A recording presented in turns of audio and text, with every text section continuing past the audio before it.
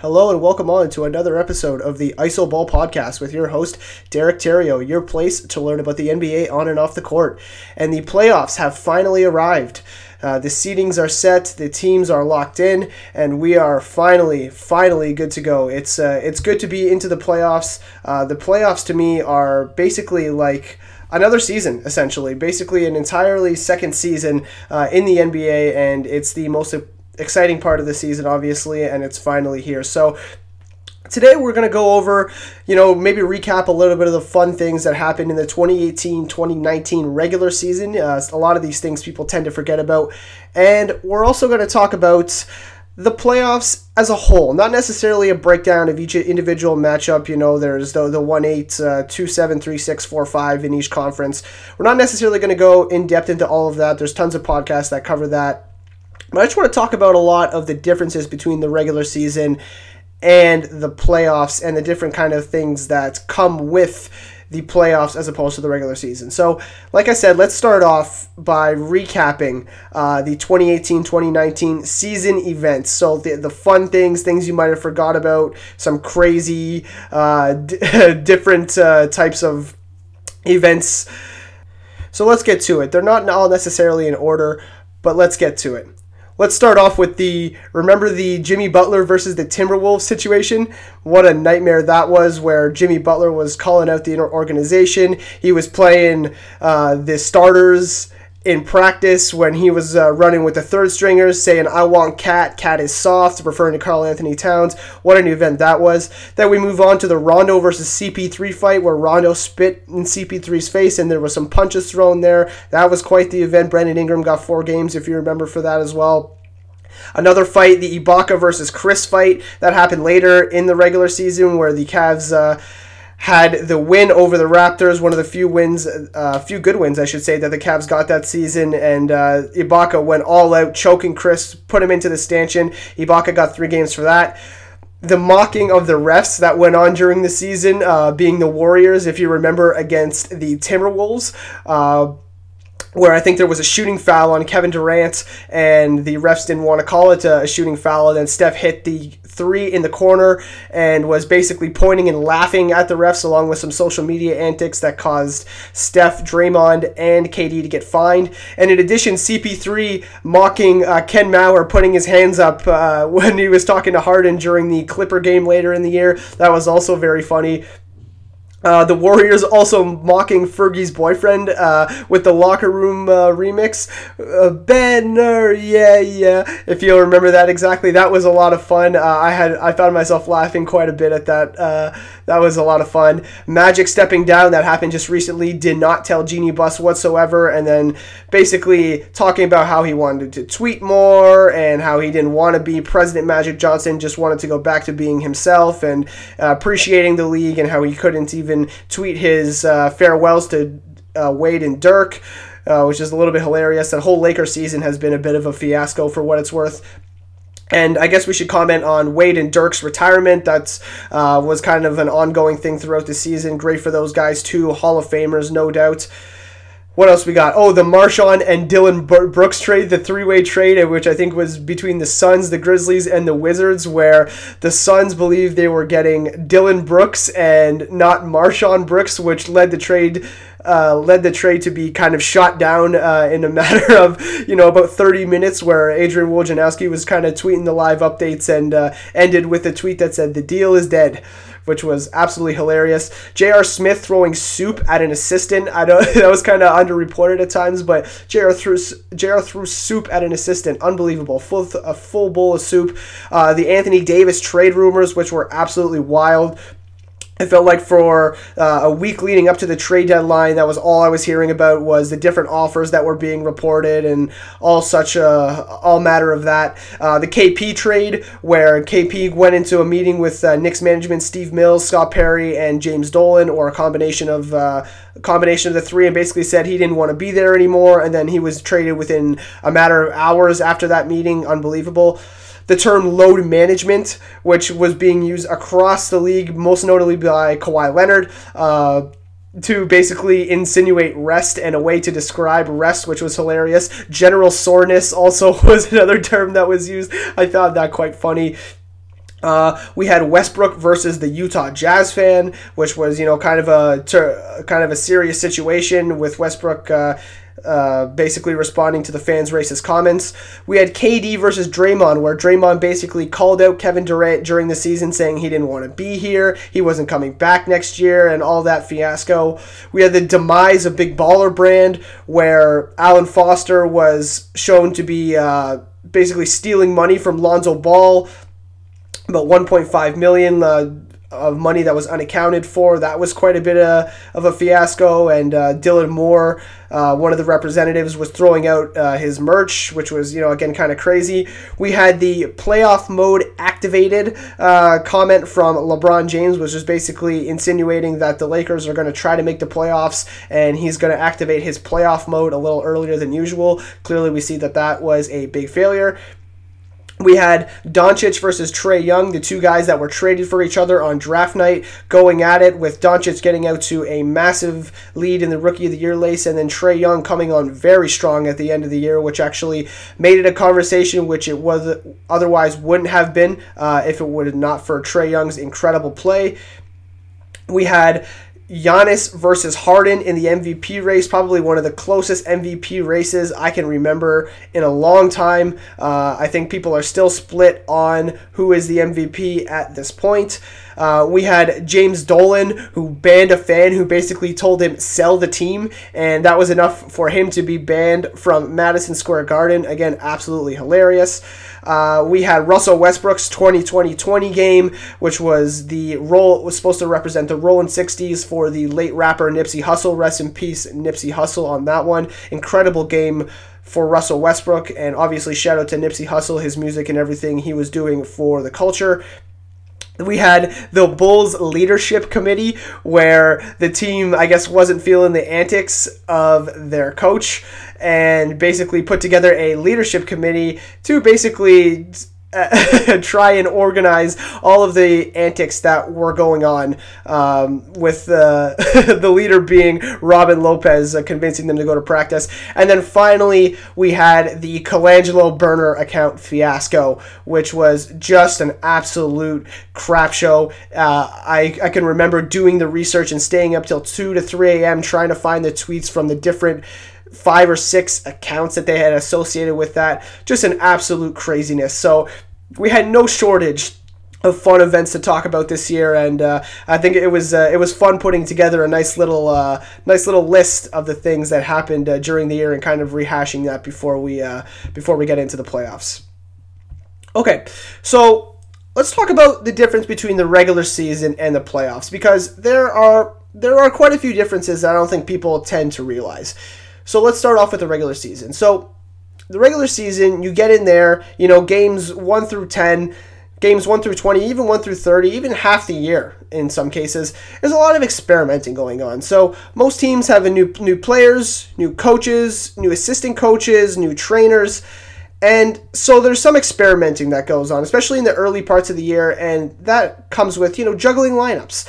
So in some cases, teams, they're not going to try to lose games, but they will take a loss just to prove to themselves that specific things within their team don't work, whether it's a specific lineup that plays down the stretch in crunch time that they find can't get shots, or basically gets attacked defensively and they can't really find a solution to that. They will make note of that during specific losses and say, hey, okay, we tried this lineup, it didn't work. One regular season loss, to have that data going forward that we won't lose any more games, is in some cases a risk that teams are willing to take. And along with that is the rotation, still incorporate most of the team and try to see what everybody's got. So, rotations will be about 12 players on any given night. I mean, some teams will go less, some teams will go more, depending on how deep their roster is. But about 12 players, I would say, is probably the max that you'll see on any given night in terms of players that will actually contribute. And the same goes with sets and X's and O's and stuff like that. Coaches like to see what actions they can run for specific players during the regular season. They want to see what out of timeouts and what plays in that scenario will work against certain players and with certain players and against certain defensive looks. So, for example, they want to see, the Raptors did this a lot, is when out of timeouts came, they say, okay, we're going to try our zone defenses against teams when they come out of timeouts. That gave the Raptors a little kind of taste of what it's like to play zone against teams who have set plays going up against the Raptors, and it allowed them to kind of practice that, where in the regular season, there's not a lot of practice time for these players, and that's a lot of the stuff that gets worked on before the season starts and in training camp and things of that nature. So things like, high pick and rolls with slow, immobile bigs, like what players excel in those situations. For example, hammer actions, where there will be a pass that goes to the corner and there will be a screen that gets set by another player that will allow an extra second or two to open up for a guy to shoot a corner three. Again, the Raptors run this play with Danny Green, where they have a guy set a little back screen to allow Danny Green to get an open corner three. They want to see, okay, which guys on the offensive side and the defensive side, kind of fall asleep or are things that they can talk about in the film room during regular season games when they see some things that do and don't work. So let's talk about travel. So in the regular season, teams are traveling across the United States regularly, almost on a night-to-night basis. This naturally leads to leisure time for players. So in nights before games in places like New York and LA and Miami and Atlanta, these are cities with a lot of things to do, especially on the nightlife side of things. And so sometimes that comes with the nightlife and be able to hang out with, rappers. Like, for example, Atlanta has a ton of rappers in the city, being Gucci Mane, 2 Chainz, Migos. A lot of these guys, they like to hang out with those guys. There's rappers are friends with basketball players and vice versa, and they like to hang out with those guys. And so naturally you can see some nightlife activities carrying over into the night before a game, etc.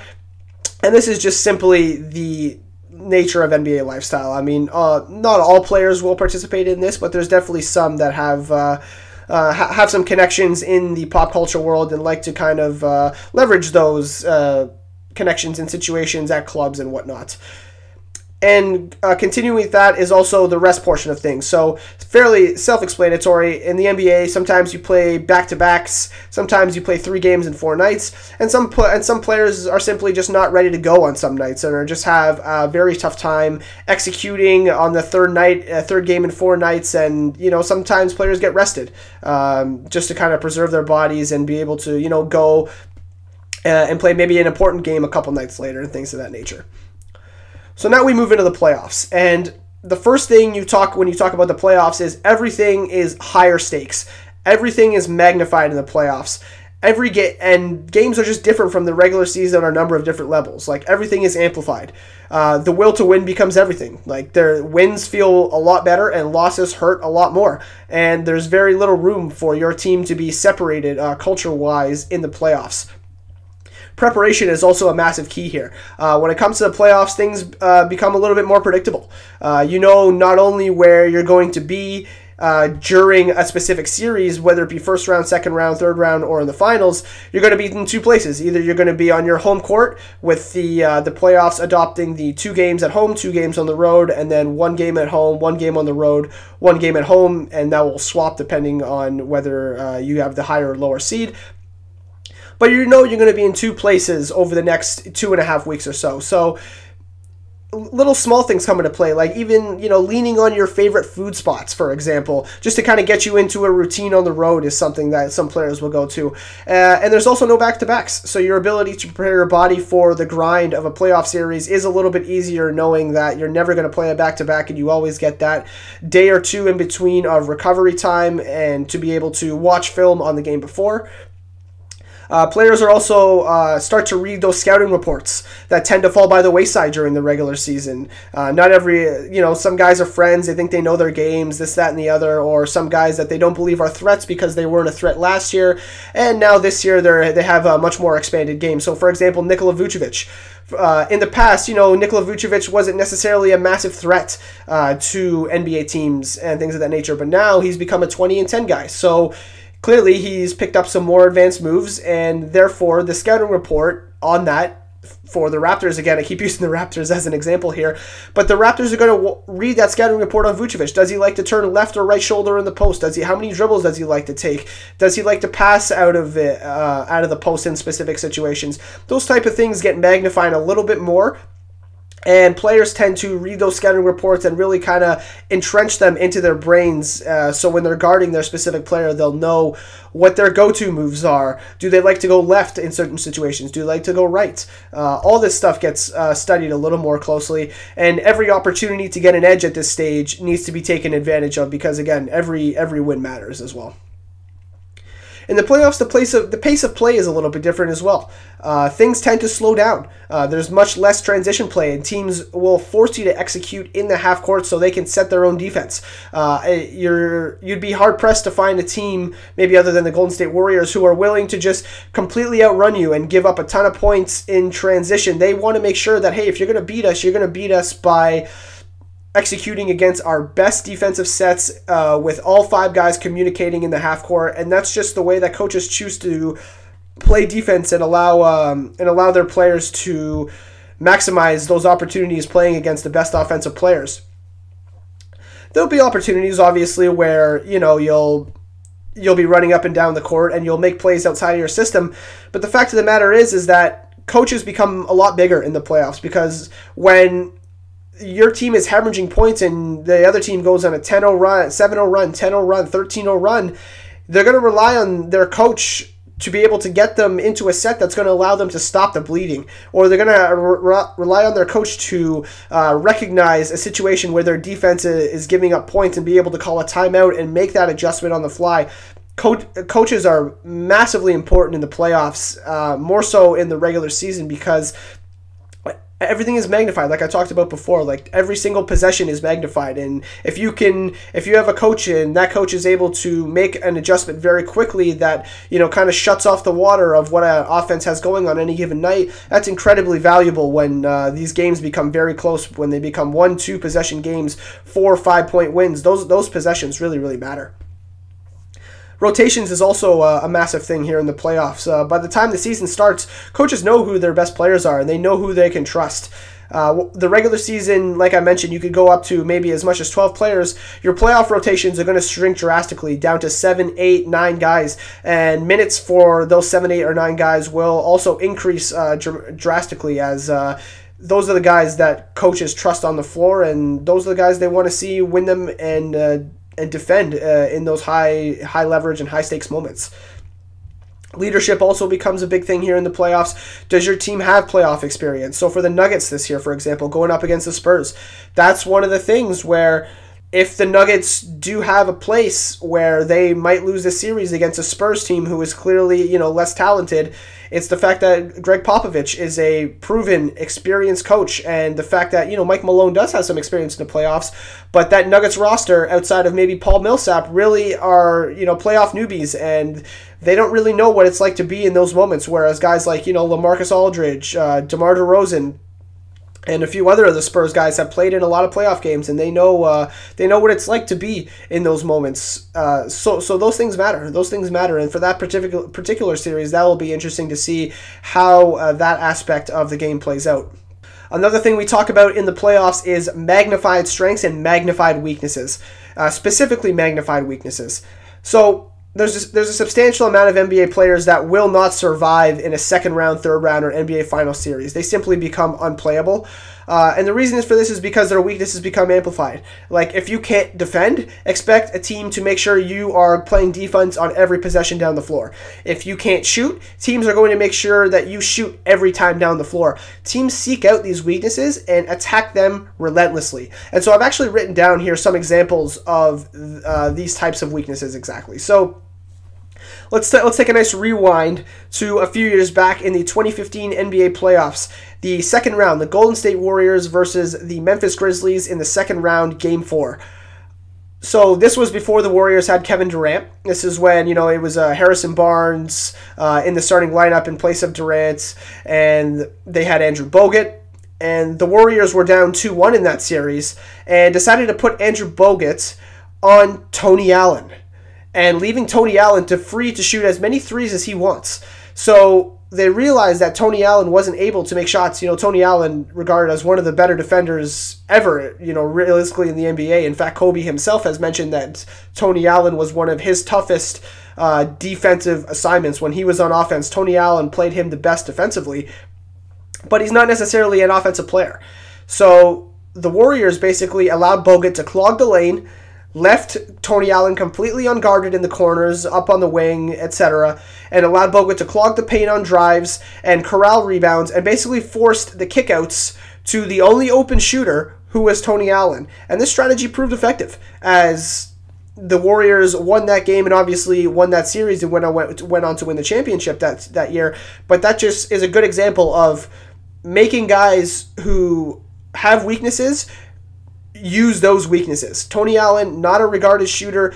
They made Tony Allen shoot a ton of shots in that game. I don't have the exact numbers of how many he did shoot, but I can remember so many times where they left him wide open and Bogut would just look at him, and when the shot goes up, he turned his back to try to find a guy and get a rebound. And again, that strategy proved to be effective down the stretch.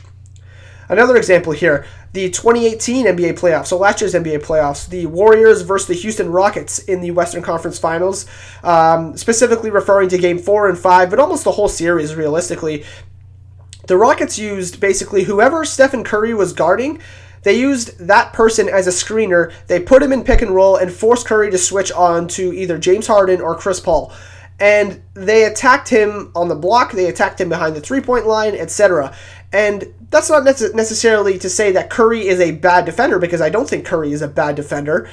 In fact, he held up for most of that series, given their strategy. But if you have a choice between Kevin Durant, Draymond Green, Klay Thompson, Andre Iguodala, and Stephen Curry, Curry is clearly the weakest defender of that bunch, which is just a testament to how good the Warriors are defensively.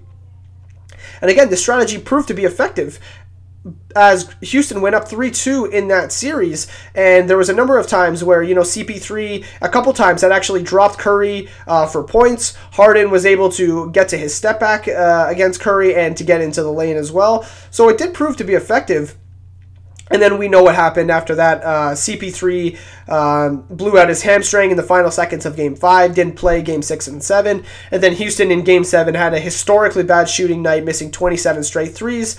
And they still only lost to the Golden State Warriors by 9. So, they technically almost won that series. It was very close. Last example I'll give for magnified weaknesses is the 2018 playoffs. Again, in the first round, the Portland Trailblazers versus the New Orleans Pelicans, and I'm talking the whole series here. New Orleans did an excellent job of making it a point to trap Dame Lillard and CJ McCollum in the pick and roll and force them to pass the ball out to a release valve. And I think that at that time it was Jusuf Nurkic. And basically, not only did they force the release valve pass, but they forced anybody else but CJ and Dame to beat them. And they said, okay, Jusuf Nurkic, okay, Al-Farouq Aminu, okay, Maurice Harkless, let's see if you guys can beat us. And that, again, strategy proved to be effective. Dame turned the ball over quite a bit, CJ did as well. And also Dame and CJ got attacked defensively by Jrue Holiday, by Anthony Davis in the pick and roll, along with their other bigs. So it did prove to be effective. And again, Portland was swept in the series by the New Orleans Pelicans. So again, just another example of how your weaknesses become magnified in the playoffs because they attack them relentlessly. So the whistle is the last thing I'll talk about, and it's kind of a very quick thing. There's not necessarily a regular season rulebook and a playoff rulebook, but there are regular season fouls that don't get called in the playoffs. It's very clear, I think, at this point that the refs let the players decide the game, and the refs don't want to let them decide the game. So there's a lot of physicality that goes on, and you have to learn to play through contact. And it's why at times guys like DeMar DeRozan, who's known for getting to the line, and why guys like James Harden, who's also known for getting to the line, have tend to not be their best when it comes to the playoffs. And it's because of those ticky-tack fouls that get called in the regular season just aren't there for them in the playoffs as well. So last thing, kind of to wrap up the pod here, is I wanted to kind of foresee some potential weaknesses in this coming playoffs, outlining specific players that I think might get attacked defensively in one way or another. So 3 guys I've listed here: DeMarcus Cousins, Nikola Jokic, Enes Kanter. These slower, less mobile centers will definitely be attacked in the pick and roll. Nikola Jokic specifically has done a little bit of a better job of defending in terms of the hedge and recover strategy that Denver applied early in the season and continued to do so throughout the season, which proved to be effective.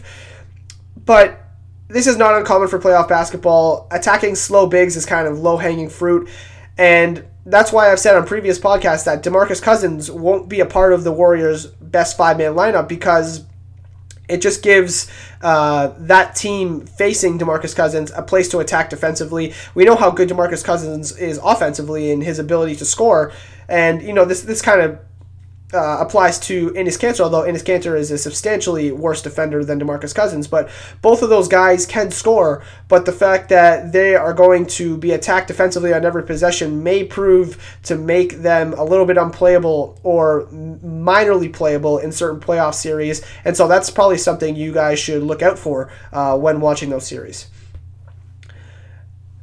4 more names here. Pascal Siakam, Ben Simmons, Giannis Antetokounmpo, Al-Farouq Aminu. These guys have many strengths, but the one glaring thing that they aren't as strong at is shooting. Now, Pascal Siakam, 37% from 3, has really come on as the year has progressed. But if you're the Magic in the first round, you're sure not letting Kyle Lowry beat you from 3. You're not going to let Danny Green beat you from 3. You're not going to let Kawhi Leonard beat you from 3. The guy you want shooting the threes is Pascal Siakam. So Pascal Siakam is going to have to prove that he can make those 3-pointers above the break and in the corners. And same goes for Ben Simmons. The Brooklyn Nets are going to play way off Ben Simmons and say, hey, shoot the ball. Let's see how good of a shooter you really are, because we don't believe in that shooting. Giannis, the same thing. I don't think that Detroit has a chance necessarily against Milwaukee in the first round, but as they get deeper into the playoffs, you're going to see teams like either Boston or Indiana or possibly Toronto or Philly. They're going to say, "Hey, Giannis, let's see you shoot them threes. We're not going to let you bully us. We're going to play way off you to make sure that you can't bully us by getting into the paint." And again, with the increased physicality, Giannis being able to bully guys, yeah, he still might get to the rim, but he might not get as many of those foul calls that he's used to getting during the regular season. Giannis shoots 9 free throws per game. So you'd expect that number to come down a little bit, and I think Giannis is going to have to prove he's going to make that 3, that he can make that 3 to keep those defenders honest and to have to actually come out so Giannis has the room to drive by to the rim and make those kickouts and things of that nature. And same goes for Al-Farouq Aminu in this series. I mean, the Thunder are going to play off of Al-Farouq Aminu. They're going to say, hey, Dame Lillard, CJ McCollum, they're not beating us. Mo Harkless is a decent shooter. He's not going to beat us either. We're going to force Al-Farouq Aminu to make those threes kind of in a similar mold to how Tony Allen. Now, obviously, Al-Farouq Aminu, much better shooter than Tony Allen was, but they're going to employ that same strategy. If Aminu can't make those threes, Portland is going to have a very, very tough time executing offensively when the paint is clogged and the only guy that's open is Aminu, who's not being able to shoot. And on the other side, if Aminu is able to make those open threes, then it's going to be up to the Thunder to make those adjustments to say, okay, Aminu's knocking down these open threes. We have to make sure that we're covering him and play a more traditional style of defense and just and hope that Dame Lillard and CJ McCollum can't beat us like they have against many teams in the regular season. Now, I understand that Portland didn't beat OKC in the regular season, but again, playoffs are a totally different animal, so we'll see how that goes. Last set of players here, Rudy Gobert, Steven Adams, Clint Capella, and Kyle Korver. What these guys have in common is expect these guys to have to defend guards one-on-one off of switches. Houston, Portland, and Utah. So in Houston's case, it'll be James Harden and Chris Paul. In Portland's case, it'll be CJ McCollum and Dame Lillard. And in Utah's case, it'll mostly just be Donovan Mitchell. They're going to seek out these bigs and Kyle Korver to defend on the perimeter. I mean, if Rudy Gobert is in a screen and roll, just like Houston did last year in the second round against Utah, they're going to drag out Rudy Gobert outside of the paint to make sure that he has no shot blocking ability in the paint. And a guy like Chris Paul will say, okay, well, I'll take you one-on-one. I'll blow by you, force the help, and I will read where the help is coming from and make the appropriate pass to the shooter in the corner or above the break. Or they'll say, hey, we're going to give you that mid-range shot like Utah did against Houston in the second round last year, and that proved to be ineffective. Chris Paul ate that up. I was watching a lot of the highlights. Chris Paul absolutely ate up those mid-range shots that Utah was giving up, so that's going to prove to be ineffective. So you can expect Houston to employ a similar strategy this year as well. Same goes with Steven Adams. I mean, I think it's fair to expect that you're going to want to drag Steven Adams outside of the paint, have CJ McCollum and or Damian Lillard attack him one-on-one, be able to drive by and see if they can finish at the rim with very little shot blocking there. I think that's a viable strategy for Portland to employ if they think they can beat the Oklahoma City Thunder, or will try to beat the Oklahoma City Thunder, I should say. Same thing with Clint Capella. Clint Capella is a great shot blocker. I expect Donovan Mitchell to drag him outside of the paint, make Capella switch and try to defend one-on-one on the perimeter, and Donovan Mitchell can get by, and we know his athleticism. He can finish at the rim, and Houston is a very small team. They don't have a lot of size on that team, so the shot blocking is going to be very minimal for those guys, so we'll see how that happens. And lastly, Kyle Korver. Kyle Korver is 38 years old and has never really proven to be an effective one-on-one defender, so to think that Houston won't put him in every ball screen and try to switch him, much like they will Rudy Gobert, to say, hey, we're switch on to Harden, try to defend me one-on-one, it's going to be very, very difficult for Kyle Korver to stay on the floor if he can't prove to be somewhat effective in stopping Chris Paul and James Harden one-on-one after they hunt out those switches. So we'll see. Maybe if Kyle Korver's making enough shots, maybe he can prove his value and be able to stay on the floor, but if he can't hold up defensively, it's going to be very tough for him to provide any value for Utah in that series. And so that wraps it up for today. I hope this gave you kind of a good insight into what you can expect from playoff basketball and maybe some things to look at in the first round series. Again, didn't do a full deep dive on all 8 first round series. Maybe we'll do, once we get to the semis, conference, and the finals, we'll do some individual series breakdowns. But hopefully this gives you some things to kind of look out for as the playoffs start on Saturday. Saturday, April the 13th is when the first series starts. So it should be a fun one. Very excited for these playoffs. Personally, I'm excited for the Eastern Conference. Once we get to those second rounds, a lot of those series are going to be great. And same with the West. A lot of great series to look forward there too as well. So thanks for listening once again. We hope you enjoy the playoffs. There will be more content coming out from me during the playoffs, but let's enjoy the first round series while we got them. Till then.